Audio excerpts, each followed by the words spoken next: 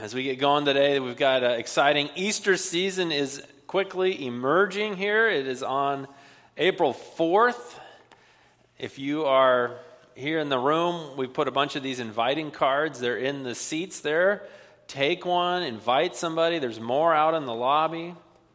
And whether here or at home, an online invitation is so easy to do right now. You can email or text somebody our YouTube link and just say, hey, check out our Easter service.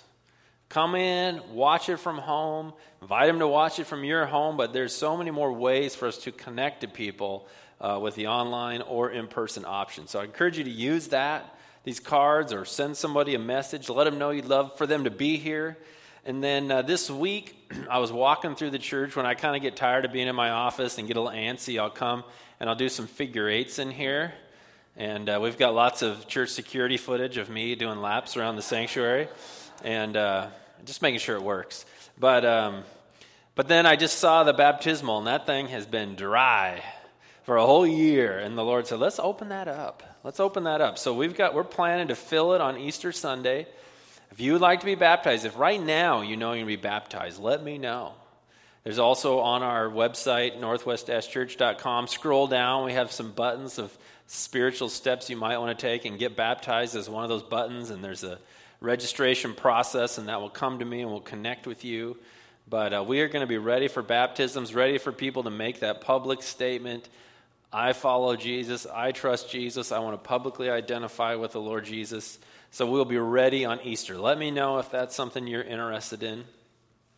And then one more thing coming up this Saturday is round 2 of our outreach, the Grab and Go Breakfast. We partnered with the Bridge Church, and it's an outreach to this Birchwood neighborhood where we're situated. If you would like to be a part of it, we're doing it the last Saturday of each month.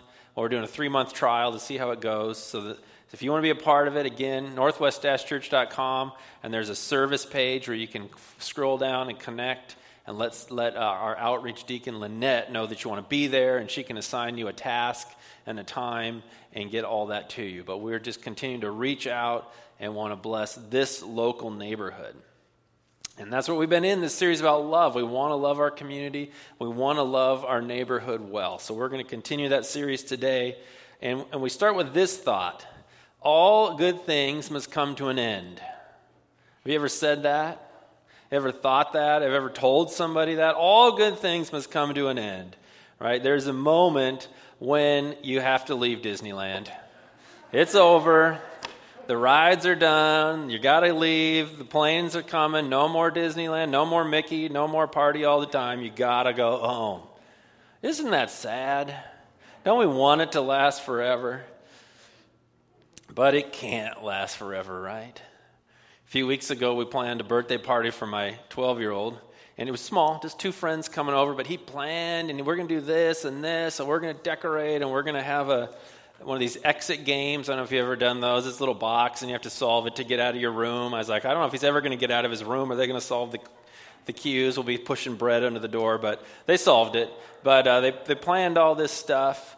And then the next day, he was so tired, so exhausted. And at bedtime, he was like emotional he said, it just happened so quick. I just didn't want it to be over. There was so much buildup, and then it's gone, right? You prepare for something, and you're excited, and then it lasts so short. It just can't last forever. But today, we're going to talk about something that can. There is something that lasts forever. There is something that doesn't have to stop. There is a good thing that keeps going. You with me? Love. The greatest thing, love, it never ends. It doesn't run out. You don't have to go home. You don't have to leave Disneyland. The love of God never ends. And so we're going to see this today. We're in 1 Corinthians 13, that the greatest thing, which is love, we're going to see that, it never ends. It will not cease. A lot of the other things we experience are going to stop, but that won't stop. So let's go there, 1 Corinthians chapter 13. We've been inching our way through this passage, so if you've got a Bible or a digital Bible, or there's Bibles right in front of you there, 1 Corinthians chapter 13, we're going to do verses 8 to 13. We're going to finish that chapter today. Love for you to read along. If it's your Bible, write right in there. You're at home, get up, get one, or turn your phone on, turn off all other alerts, all other social media feeds. You're locked in. Okay. 1 Corinthians 13, verse 8. So I'm going to read the whole part we're going to cover today, and then we'll go back and piece it together. Love never ends, right? Love never ends. As for prophecies, they will pass away. As for tongues, they will cease. As for knowledge, it will pass away. For we know in part and we prophesy in part, but when the perfect comes, the partial will pass away. When I was a child, I spoke like a child, I thought like a child, I reasoned like a child. When I became a man, I gave up childish ways. For now we see in a mirror dimly, but then face to face. Now I know in part, but then I shall know fully, even as I have been fully known. So now faith, hope, and love abide, these three, but the greatest of these is love. Well, let's take a look at that. Let's look at each little part of that love never ends. That's what I said. The greatest thing, love, it never ends.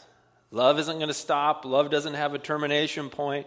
And so what we're going to see here is Paul's going to walk us through, Paul's the writer, he's going to walk us through several things that we experience in life that do end, very good things, and he's going to contrast that with love, which does not end. So love never ends. It never ceases. It never dies. It never fails. So first it says, as for prophecies, they will pass away. A lot of times you see that word prophecy and you immediately think someone telling the future. But prophecy is simply inspired speech. So it doesn't have to be telling you the future. It can be forth-telling or truth-telling. This moment is a moment, I don't usually use the word prophesy, but I'm using inspired speech, the word of God, to communicate it to you. So that's what's happening now. So there's prophecy happening. I'm not telling you the future. I'm not predicting events. We're forth-telling the inspired word of God. So he says that's actually going to stop. It's not that they're going to pass away. They're going to be stopped. There's a moment coming in the kingdom of God when someone doesn't have to teach you the word anymore because you'll be there. Someone's not going to have to explain it to you. Someone's not going to have to alert you to it because you'll be there. It's going to stop. It's going to be unnecessary in the kingdom of God. As for tongues, they will cease. So there's a couple ways people take this, and we're not going to get into any wrestling matches today. But there's tongues in the terms of a heavenly prayer language, and there's tongues in the terms of other languages that you don't know.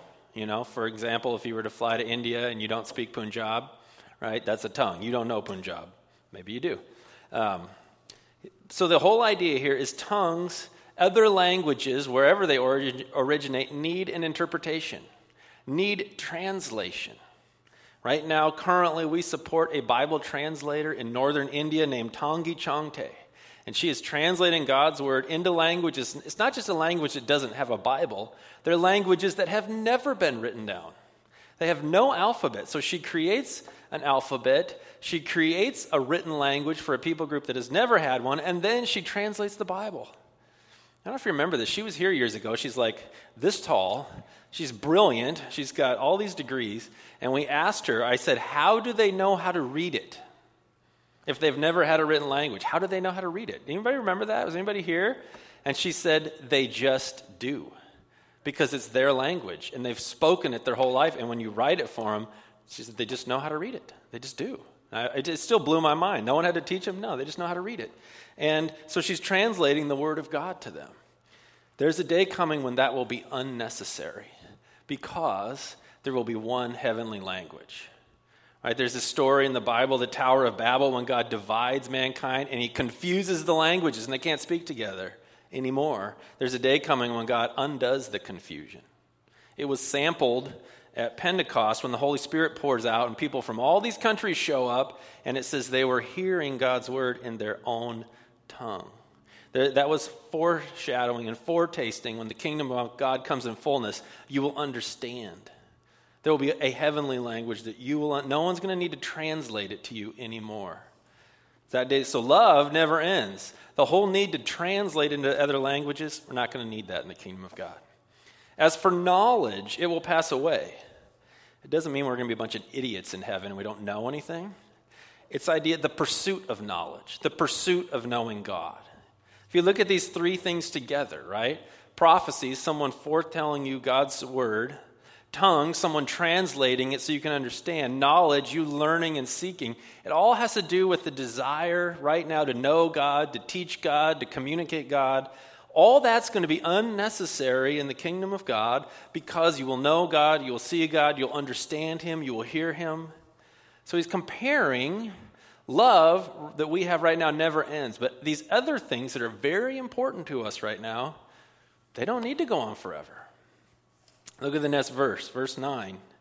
For now we know in part, and we prophesy in part, but when the perfect comes, the partial will pass away.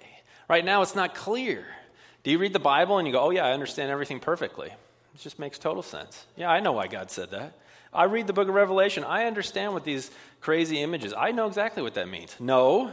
If someone tells you they do, they don't. It's confusing. It's like, why that? What is this metaphor? Why did God say that? Why did He do this? We don't know. We can know many things, but it's unclear. Yesterday we were driving down south, and I don't know if you've ever driven in these conditions here, where the road is gray, and the sky is gray, and then the water coming off the road is another shade of gray. And you're like, all I see is gray. And the windshield wipers weren't very helpful because it was more mist than rain. Like, I just don't see very well. Yes, I'm traveling at 70 miles an hour, but I can't see very well. That's kind of what it's like. We don't have a clear picture. We don't understand everything God's doing and everything that's planning. We don't understand how it's happening right now. We have His word, but we don't have everything. He hasn't told us everything. He's told us what we need to know. He's told us what He wants us to know, but we don't know everything. We have a part. We only know part of it. We only understand some of it. It's kind of gray. But when the perfect comes, that means complete, mature. That's what that word means. When something comes to its full end, when it fully comes, when the kingdom comes, all this stuff where we're trying to figure it out and trying to understand and teaching and translating, we don't need that anymore. Okay, that's what he's saying. But love, you experience God's love now, that doesn't stop. These other things that are important, they're going to stop. We're not going to need them. So now he's going to give two illustrations. He's going to illustrate exactly what he's been saying about something that's in one state now and later will be in a different state. So the first one, verse 11, is that comparing the difference between a childish thinking and adult mature thinking. Verse 11, when I was a child, I spoke like a child, I thought like a child, I reasoned like a child. When I became a man, I gave up childish ways. So he's comparing those two things, right? What is that? The insurance company knows about this. When does the male's insurance rate go down, right? 25, when they stop doing wheelies in the neighborhood. Like, maybe we'll lower your rate, right? Some wives are praying for this. I can't wait for my husband to give up childish ways. Lord, can you answer that prayer? But anyway, the difference between how a kid thinks and how an adult thinks is the illustration. I remember being a kid. We lived in Portland, Oregon. We had a freestanding wood stove in the house, not an insert. And I was probably under 5. And my parents said, "Don't touch that. Hot." And one day I laid my full palm on the top of it. Because kids don't, well, maybe it's hot. What does hot mean? I better find out. And I just seared that baby. And I remember we were going to church. I have an image of me standing in the lobby of Temple Baptist Church in Portland, holding the drinking water button on my burning palm, just standing there because it was just standing there in the drinking fountain. Now, when someone says, "Ryan, that's hot," I don't have to put my hand on it. I'm like, I'm good. I have mature adult thinking. I'm not going to test that. I'm not going to touch that. I'm not going to put my hand on that. I know. The point is, when you're a kid, you have childish, immature, dumb thinking, and you put your hand on hot things. When you're adult, you can reason. And the comparison is, that's what it's like when the kingdom of God comes. It's the like from what you thought as a 4-year-old to what you think is a 34-year-old. Vastly different thinking. When the kingdom of God comes, it's going to be like an advance like that. It's going to change. Verse 12. So that was illustration 1, the difference between immature and mature. And this one has to do with this thing about mirrors. Verse 12. For now I see in a mirror dimly, but then face to face. The first image that came to my mind were those public bathroom mirrors. You know the public bathroom mirrors where they're not actually a mirror? It's like some kind of metallic thing. I think it's because you can't shatter it. You know, you can carve in you want it all you want, but you really can't see. You know, like it's like I'm kind of in there. I see some, but it's not a real mirror, right? It's this metallic Parks thing. So that's what comes to mind. But what's interesting is that's not actually the word. For now we see in a mirror dimly. The word actually means a puzzle. It's where we get our English word enigma, comes from this word. Or a riddle, a conundrum, something you can't figure out, something you can't solve. So it's less about I look in a dirty mirror or a fogged up mirror. The word is more like now we see in puzzles. We see in riddles, we see in parables, we see in images. It's not spelled out. Now we see in enigmas. So he says, now we see in a mirror dimly. We see in puzzles. Now, if you were writing the illustration, this is what I think you would put. Now we see dimly, then we will see clearly. Wouldn't that make sense? I'm not dogging on the Apostle Paul here. Don't get me in trouble. Now I see dimly, then I see clearly. But he doesn't say that. Now I see dimly, but then I will see face to face. Well, wait. That's not what I would think. And so what's going on here? These two concepts, puzzles and face to face, are triggering us to another story. The way these are put together, these link us to an Old Testament story. It's just going to make this make a lot more sense. The story's in the book of Numbers, if you want to go there. It's the fourth book in your Bible. Genesis, Exodus, Leviticus, then Numbers, chapter 12. So let's hear some pages turning. And so here's the context, because we're going to come in the middle of the story. The context is God has called and grown a nation of people, and he's called them out of slavery. The story of Moses leading this nation of Israel out of slavery in Egypt, and they're wandering in the wilderness. And at one point, I don't know if this ever happens in your family, but I don't know if you remember, Moses has siblings. Did you remember that? He has a brother and a sister along on this journey. And do you know which birth order Moses is? Anybody know? He's the baby. He's the youngest, right? He's got an older brother and an older sister. And so at some point, I don't know if this ever happens at your house, but his brother and sister said, hey, how come you're in charge? Who made you the boss? How come you get to tell me what to do? You're the youngest. You don't tell me what to do. Don't we hear from God? Why do you tell me? Does that happen at your house? Who put you in charge? So that happens. They start complaining, and they start saying, Moses, we can hear from God too. And so then Dad comes home to settle it. I don't know if you ever had that. Oh, wait till your father gets home. Here we go. Numbers chapter 12, verse 5. And the Lord came down. Right? All right, you want to know about who I'm going to talk to? The Lord came down in a pillar of cloud and stood at the entrance of the tent. So we're not talking about some talking cloud here, right? We have the angel of Yahweh, who I think is pre-incarnate Jesus, right here. He's standing there. And he called Aaron and Miriam. You know that call when Dad was like, you and you, come here. God's like, you and you, come here. Aaron and Miriam. And they both came forward, and he said, hear my words. If there is a prophet among you, I, the Lord, make myself known to him in a vision. I speak with him in a dream. So when God speaks to prophets, he gives them visions, dreams. The Bible's full of them, right? He gives them to Pharaoh. He gives them to Daniel. He gives them to Nebuchadnezzar. He gives them to the Apostle John. And there's all these images and beasts and animals. And you're like, what is going on? I speak with them in a dream. Verse 7, not so with my servant Moses. He is faithful in all my house. With him I speak mouth to mouth, clearly, and not in riddles. And he beholds the form of the Lord. Now you have to read the rest of the story at home if you want to know what he did to them. But did you catch those words?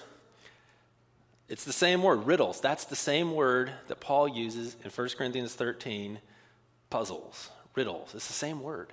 So I think Paul is taking us to this story. He says, I don't speak to him in riddles. I don't give him these visions. I don't give him crazy animal dreams. I just talk to him mouth to mouth, face to face, and he sees me clearly. Let's go back to 1 Corinthians, verse 12. What's it say? Now we see in a mirror dimly, then face to face. Now we understand God in puzzles and riddles, and it's not clear, but then you're going to see him. I think that's the image Paul's pointing to. Just like Moses had this unique opportunity to talk to God face to face and not be melted into the floor, when the kingdom of God comes and you arrive in heaven, you get to see him clear, not in a puzzle, face to face. Look at the next part. Now I know in part, right? I don't have the full story. Then I shall know fully, even as I have been fully known. So it's this picture, God knows you. God sees your heart, your mind, thoughts. Psalm 139 says that God knows every day of your life before one came to being. It's in his book. It's already written. He knows everything about you, your thoughts, your days, your plans. And it says, but when the fullness comes, it says, I will know fully just like he knew me. Just like the clarity God has into my life, we'll have clarity to him. Is this getting good or what? Is this getting exciting or what? First, let's do a couple more to flesh this out. 1 John chapter 3. It's almost to the end of your Bible. Going to the right. 1 John chapter 3. He's going to tell us the same thing. 1 John chapter 3. You're going to your right. It's almost the end of the Bible. Not quite. 1 John chapter 3, verse 2. I'll give you a second to get there. So we got some good stuff going. We're going to see him in the fullness like he sees us. 1 John 3, 2.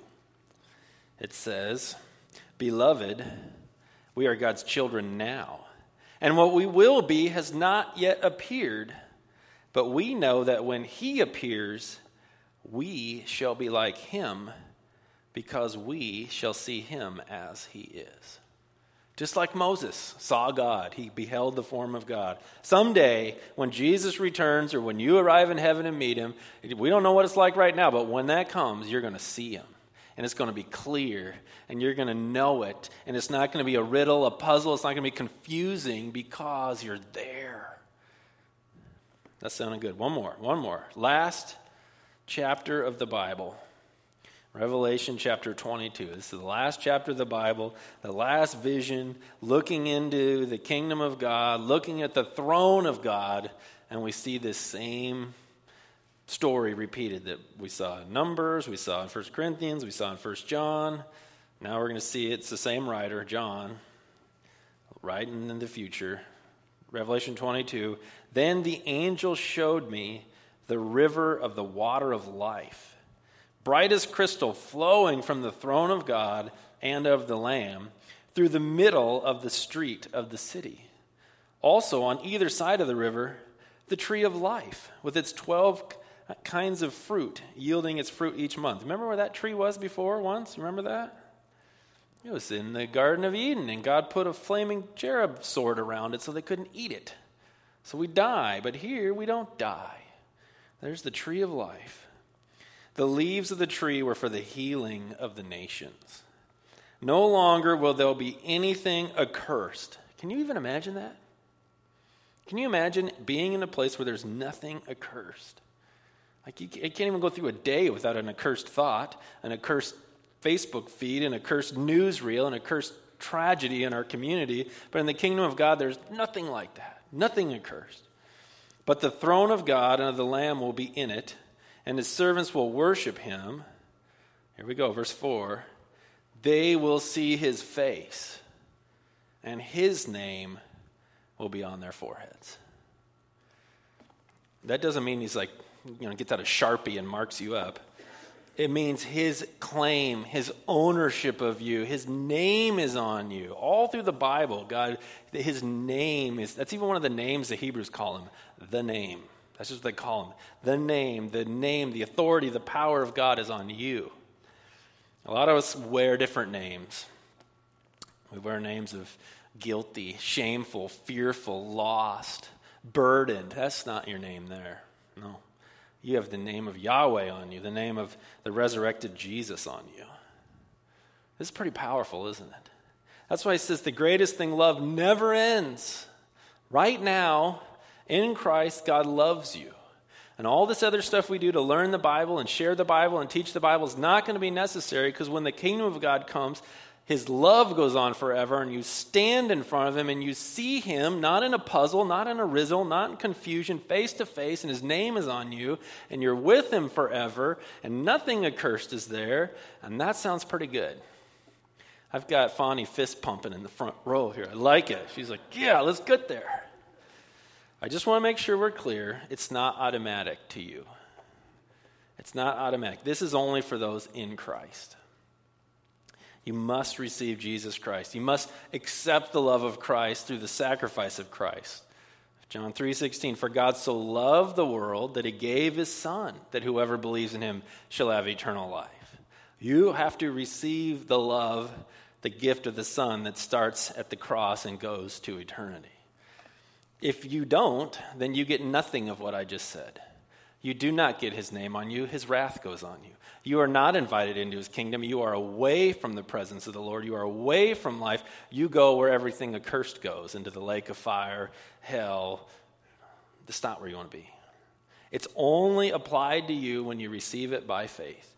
And so I just wanted to pause this moment in the sermon and just say, if you're hearing my voice in this room, on this video playing, you need to repent and turn to Christ. You don't get to walk into heaven apart from that. You don't get to receive any of these blessings we just described apart from Christ. You must put your faith in him. Right? It says that while we were yet sinners, Christ died for us. He loves you in the middle of your sin right now.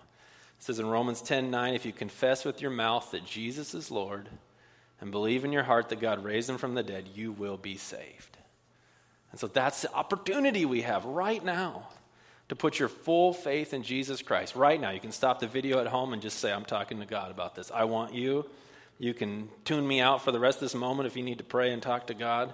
But this whole picture, the eternal love that never ends, that brings us into his presence, is yours as a gift in Christ, but you got to receive the gift. Please do it. Please do it. All right, let's finish the passage. There's one more verse. There's one more verse, verse 13. 1 Corinthians, go back there, 1 Corinthians 13.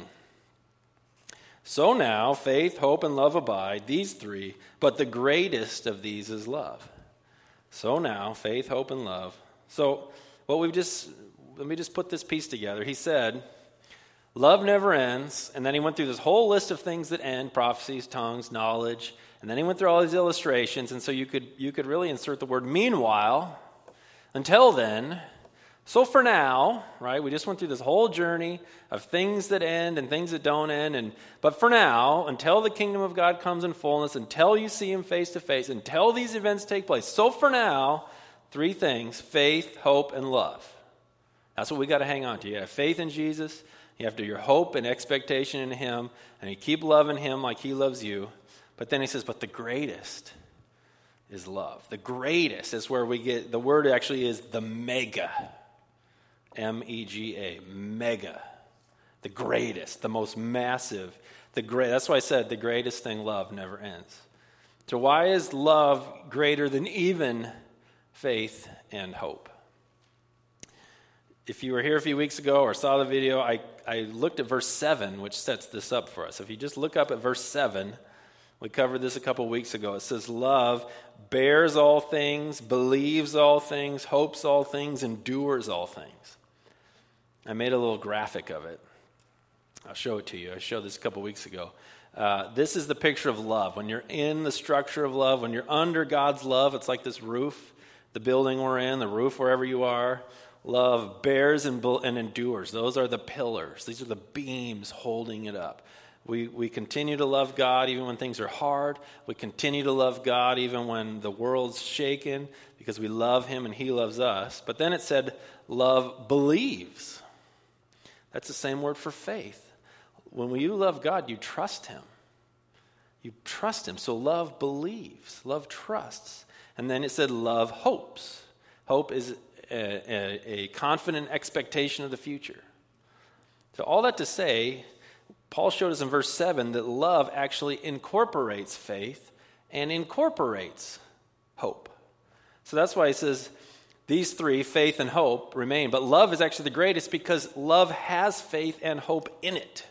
Right? Love already believes and love already hopes. So that's why the greatest thing is love, because it includes all those pieces. When you love God, you trust him. And when you love God, you have your hope and expectation on him. And we just saw the love never stops. You're not going to need faith in heaven. He's right there. You can just see him, right? You're not going to have to hope for his future. You'll be in the future, right? So those three are incorporated in love, but love is the one that goes on forever.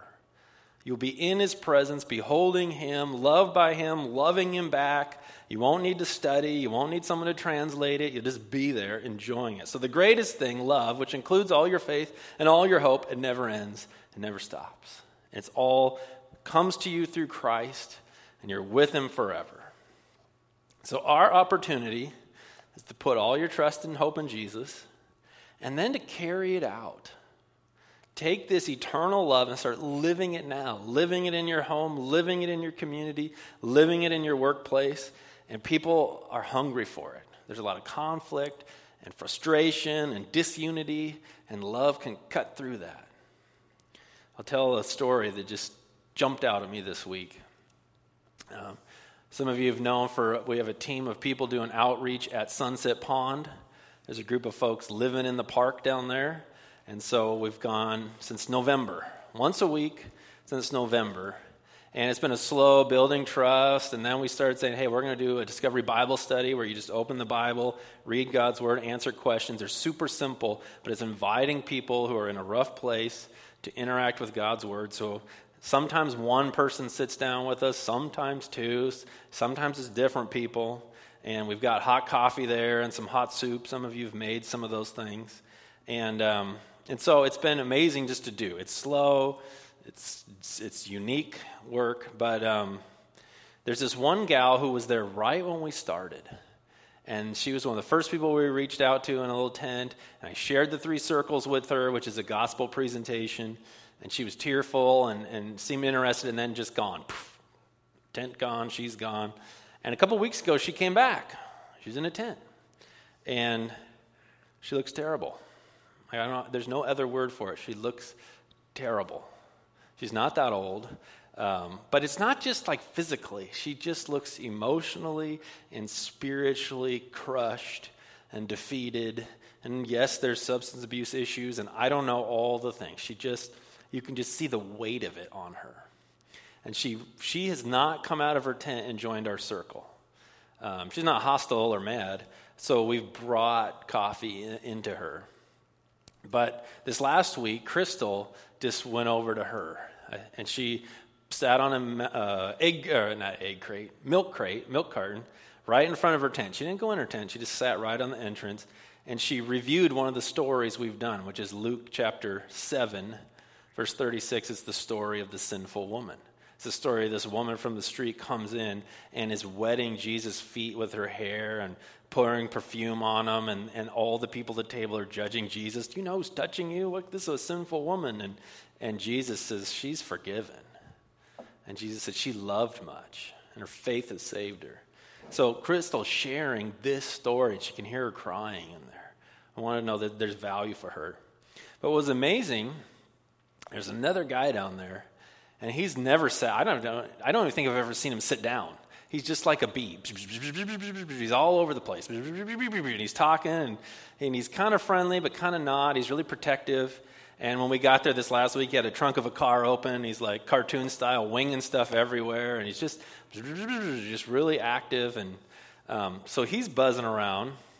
But it's his tent. And before, like even when you get near it, he's like, all right, you have to stop there. Or don't go over here. I will go talk to them for you. He's kind of like a guard in a way. So we've been very respectful of him. Like, okay, that's fine.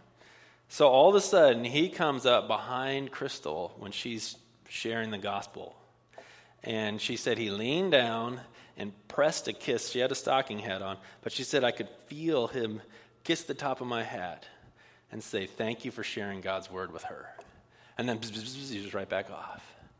And I don't know what it was. He's never sat down with us. He's never told us his story. He never stops more than 2 seconds. I think he sensed that God's love was being shared in that moment.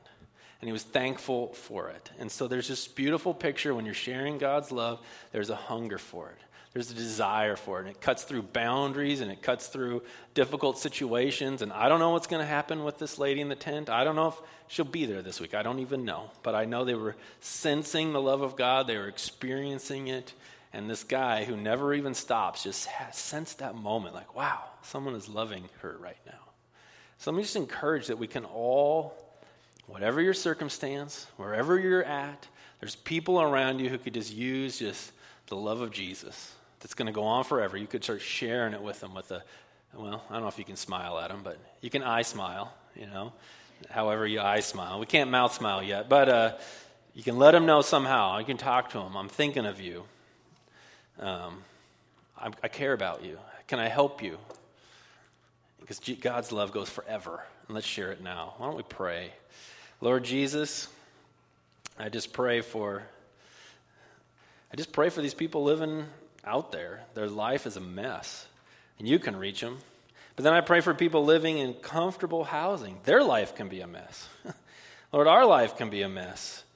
Lord, I just pray for your grace to flow.